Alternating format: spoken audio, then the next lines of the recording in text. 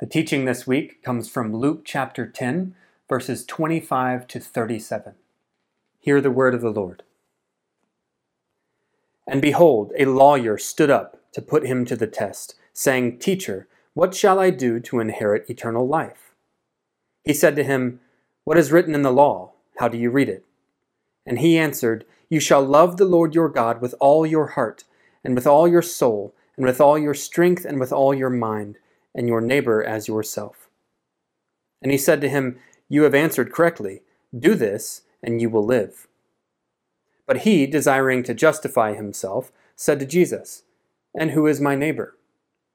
Jesus replied, A man was going down from Jerusalem to Jericho, and he fell among robbers, who stripped him and beat him and departed, leaving him half dead. Now by chance a priest was going down that road, and when he saw him, he passed by on the other side. So likewise a Levite, when he came to the place and saw him, passed by on the other side.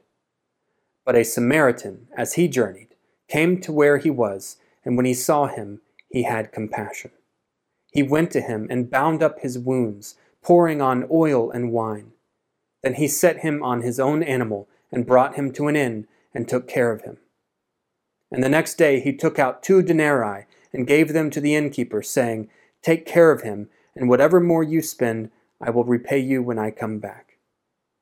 Which of these 3 do you think proved to be a neighbor to the man who fell among the robbers?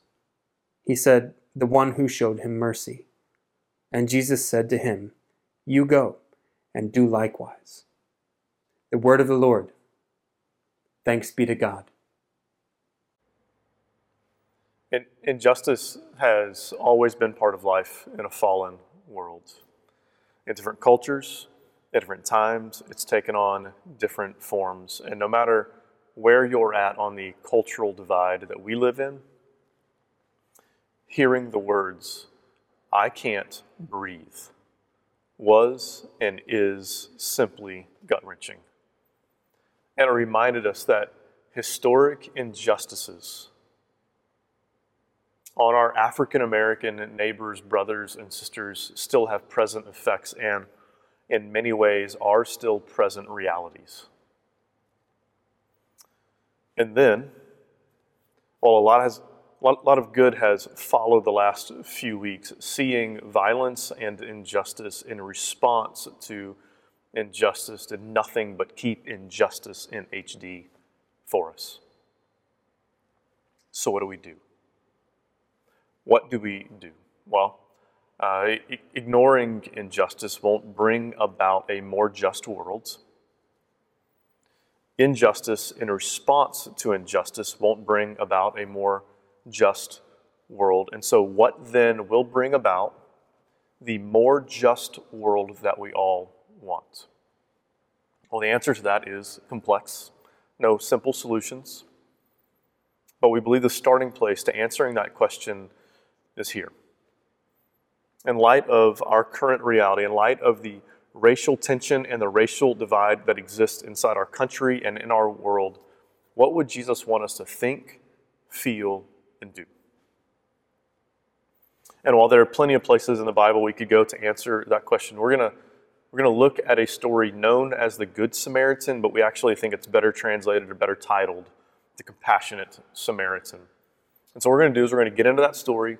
We're going to let that story speak to us and then ask, how do we live in light of that story? Now, I want to say this up front, that this one story told by Jesus does not say everything that there is to say about being a people of justice, but we do believe that the story has something to say about racism and prejudice. And so we're going to get into the story. Now we're going to let Jesus speak to us. And so let's go. Luke 10, verse 25. And behold, a lawyer stood up. Always a lawyer. A lawyer stood up and put him to the test, saying, Teacher, what shall I do to inherit eternal life? And he said to him, What is written in the law? How do you read it? And he answered him, You shall love the Lord your God with all your heart, with all your soul, and with all your strength, and with all your mind, and your neighbor as yourself. And he said to him, you have answered correctly. Do this and you will live. So here's the scene. This lawyer comes to Jesus. He's likely a Pharisee trained in the law of Moses, and he asks him a question. He says, Jesus, what do I do? How do I inherit eternal life? And Jesus, doing what Jesus does, answers his question with a question. How do you read the law? How do you read the law? And the lawyer responds, well, you love God with all of your heart, soul, strength, mind, and love your neighbor as yourself. And Jesus says, correct. Now, for this man trained in the law of Moses, trained in the Old Testament, this would have been nothing new. He would have known that half of the Ten Commandments are about neighbors. In fact, the word neighbor is used 4 times in the Ten Commandments. And neighbor or neighboring, spoken of over 100 times in the Old Testament. Why? Why is neighboring so central to the Ten Commandments? Why is neighboring spoken of so much in the Old Testament? Because the answer is because the Bible goes like this.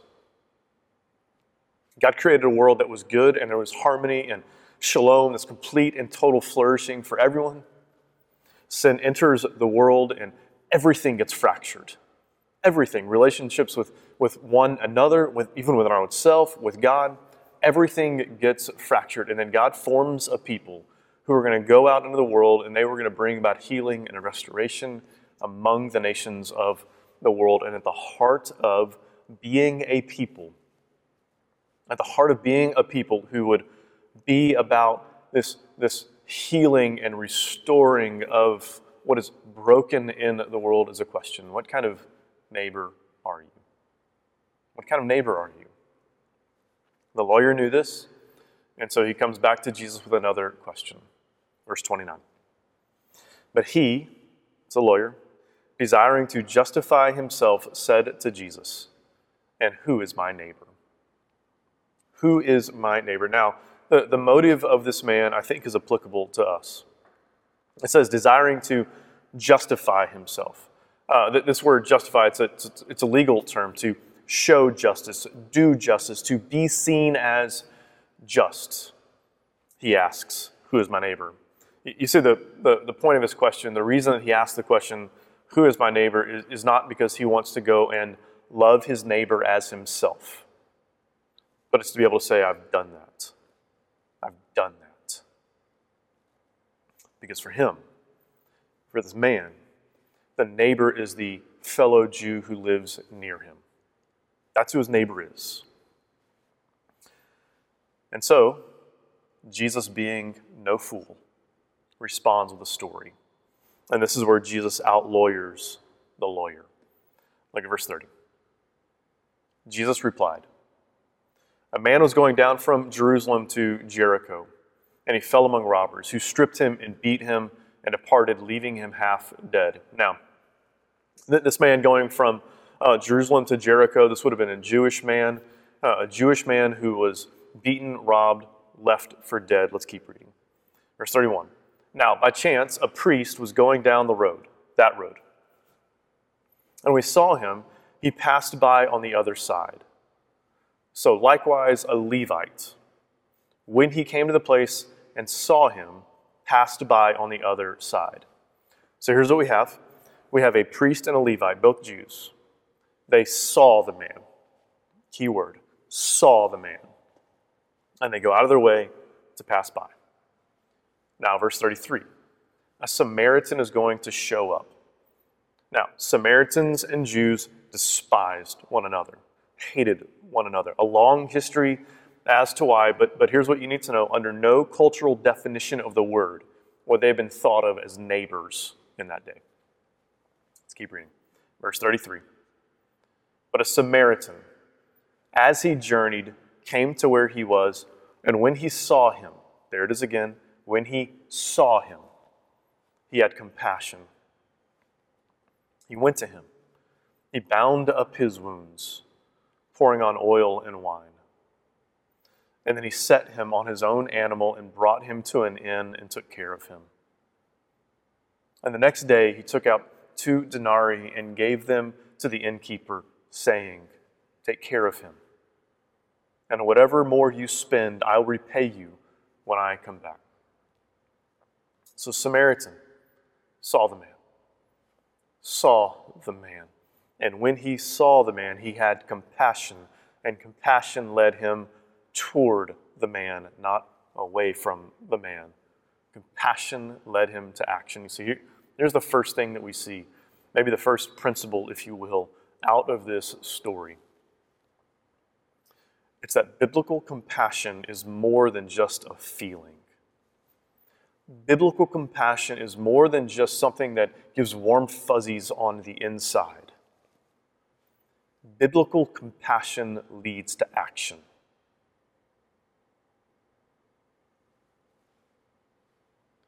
Biblical compassion leads to action. For this man, what does that mean? He went to him and he poured out oil and wine, oil for healing, wine to prevent infection. And he took him to an inn, paid for about 2 months. You see, this man didn't have a short-term solution for the man on the side of the road. When the Samaritan saw him, he didn't just go and say, hey, listen, let me pour some oil wine and then walk away. He had a long-term plan for this man's healing. He had a long-term plan for this man's healing. And now Jesus turns back to the lawyer and he asks him a direct and poignant question. Verse 36.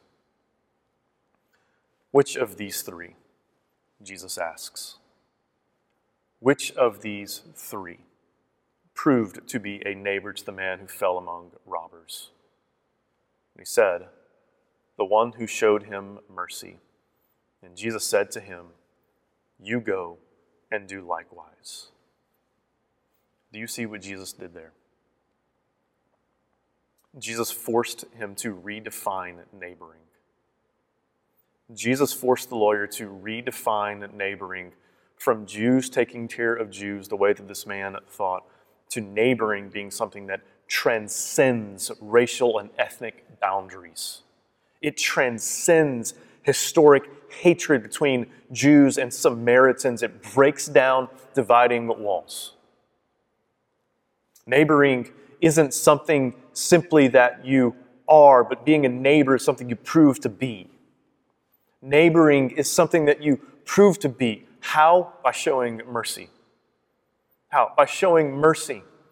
Who was the neighbor to this man? The one who showed mercy.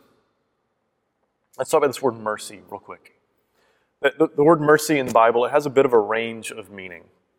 So we talk about divine mercy, mercy that God gives to us because Jesus paid the penalty for our sin in his life, death, and resurrection. But mercy also has a more technical meaning in the scriptures, meaning to care for the poor, the vulnerable, doing justice, feeding the hungry, economic development, meeting physical needs. For example, there's a scene in Mark 10 where a blind man hears Jesus walking by and he cries out, he says, Son of David, have mercy on me. Have mercy on me. And Jesus says, what do you want me to do? And he says, I want you to heal my sight. I want you to heal my sight. I want you to fix what's broken. I want you to heal my problem. Caring for the vulnerable, protecting the marginalized, feeding the hungry. This is what it means to show mercy. You see, what's the point? Neighboring isn't just about who you live near. Neighboring is about how you live in the world. Neighbors move toward the wounded. Neighbors don't look away. Neighbors don't walk by. Neighbors feel a biblical compassion that leads them to action. It's what it means to be a neighbor.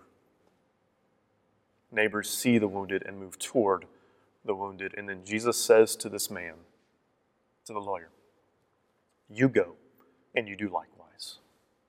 What does he mean by that? Well, obviously he doesn't mean you need to go to this specific road, you need to find a man who had been beaten by robbers and left for dead, and then oil wine to the inn. What he means is you go and you be this kind of neighbor. You go out into the world and you be this kind of neighbor, the kind who cares for the vulnerable, protects the marginalized, and feeds the hungry. You go and you be that kind of neighbor. And so I think it's quite appropriate, in light of our current situation, to ask the question, how do we go and do likewise? When it's not one man on the side of a road, but it's hundreds of thousands who have been oppressed for centuries. When it's our brothers and our sisters who are living with the effects of being ripped from their homeland hundreds of years ago, brought enslaved here. How do we go and do likewise? In light of that reality, in light of the history not just of America, but of Africa and how they intertwine, how do we go and do likewise? Well, it starts with seeing the wounds of our African American neighbors and not walking by or not looking away. It starts with not pretending that historic injustice doesn't have present effects and create real pain. It starts with not walking by or looking away. And then seeing leading to a real biblical compassion, the kind of compassion that leads to action, the kind of compassion that doesn't just swell in us, but it creates action in us. And this is where for many of us it gets difficult. This is where for many of us it gets difficult. It simply does, because we might be saying something like this. You might be saying right now, as I say these words, something like this: I feel that kind of compassion. I feel that kind of compassion, and I want it to lead to action, but I don't know what to do. I don't know what action to take. Well, let me give a few ideas, a few action items. I broke them into individuals, parishes, and church-wide. This is not an exhaustive list, but I just wanted to list out ideas for individuals. I wanted to list out some ideas for parishes, and then give you a taste of some ideas church-wide, what we're hoping to do. So let's talk individual first. Here's 11 ideas for individuals. Let's start with this one first. Honestly acknowledge that many of us, myself included, have benefited from society as it is. No one is judging you for it. But let's be honest about it. Second, repent over subtle forms of prejudice in your heart without pretending like they don't exist. They're in all of us. Third, ask honest questions. But ask honest questions while guarding yourself from being the lawyer in the story. Don't ask questions to try to justify yourself, to make you feel better about yourself or look a certain way in front of certain people. Ask honest and even difficult questions to be better equipped to love your neighbor as yourself. Fourth, do the hard work of really learning the history of slavery and oppression and injustice so that we can truly understand what caused the wounds in our African American neighbors that exist today. Fifth, join Facebook groups like Be the Bridge, where you can learn from other Christians wrestling through issues of race and justice in the world. Six, speak up. Speak up when somebody makes a subtly racist joke that you know isn't funny. I heard one African-American pastor call it this: be willing to create some moments of biblical awkwardness. Seventh, resist polarizing and reductionistic narratives. This is an incredibly complex time in history. Don't oversimplify it. Eighth, avoid debating on social media. Disembodied dialogue will not bring an end to embodied injustice. Disembodied dialogue will not bring an end to embodied injustice. Injustice happens in the flesh and blood. Justice restored will happen in flesh and blood. If you're going to use social media, be constructive with it. Use it as a place to learn, but not a place to debate. Ninth, identify and when you can, purchase from Black-owned businesses. 10th, pay attention to and participate in local elections, not just national ones. And 11th, recognize that if you feel tired and exhausted from weeks of news coverage and social media posts about this topic, imagine how tired our African American neighbors must feel. Is that an exhaustive list? Of course not. But it's meant to be a source of ideas for you. Let's talk parishes. Here's a few ideas for parishes. Parishes, if you don't know, are our smaller groups of men, women, children meet in homes, live life together. First, give time to prayer, lament, and discussion as a parish. We want to foster honest and loving conversations that will help us be better neighbors together. But we have to be safe spaces for honest conversation by giving room to disagree. We have to give room for one another to say, yeah, I don't know about that, or what about that, and it be safe to disagree. Use men's and women's nights to read through a particular resource or go and serve one of our partnerships that are focused on caring for the vulnerable, and invite our neighbors into that. Another idea, Houston is an ethnically divided city, one of the most divided in our country. Go to a predominantly African American neighborhood and go on a prayer walk. If you don't know what that means, that just means you start walking and you pray together. And get to know fellow Houstonians. Meet people as you walk the streets and pray. Parents, take your kids on this walk with you so that our kids don't grow up thinking the entire world is just like the Heights.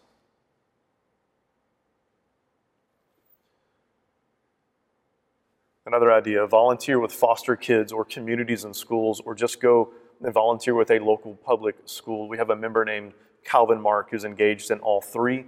We'll send his contact info to parish leaders so that if you, as a parish, want to engage in one of those arenas, or just as an individual, you'll have access to Calvin, who will help you get connected. What about church-wide? Well, we believe that human flourishing, we believe that it is meant to flow through the local church into the world. Through the church into the world. And so we are going to focus more of our efforts church planting where it has been historically difficult to find planters to go. We're going to host study groups this fall over Zoom. Among others, my wife will host a study group in the fall to give space to learn together. Listen, no one is pretending to be an expert. We just have people who are passionate about being a good neighbor. Informed neighbors. We're not doing this so we can read some stuff to feel better about ourselves. We want to be informed neighbors so we can take informed action and understand how to bring about a more just world.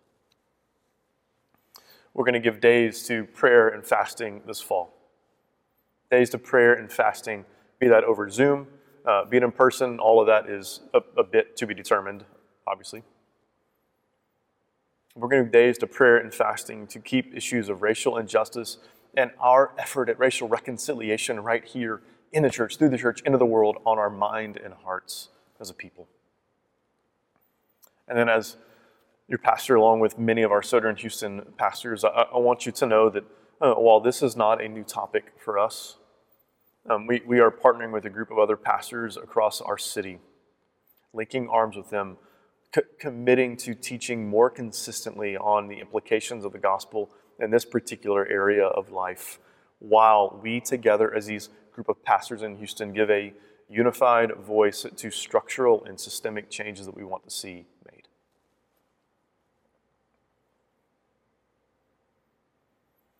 Those are just a few. Those are just a few action items for individuals, for parishes, and for us as the church. But here's one concern that we have. Here's a concern that we have. We don't ever want to be a people that just move on from working for a more just world.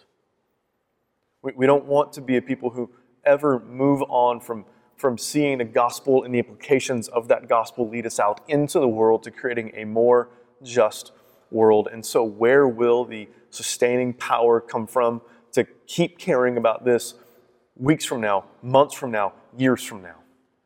Where will that come from?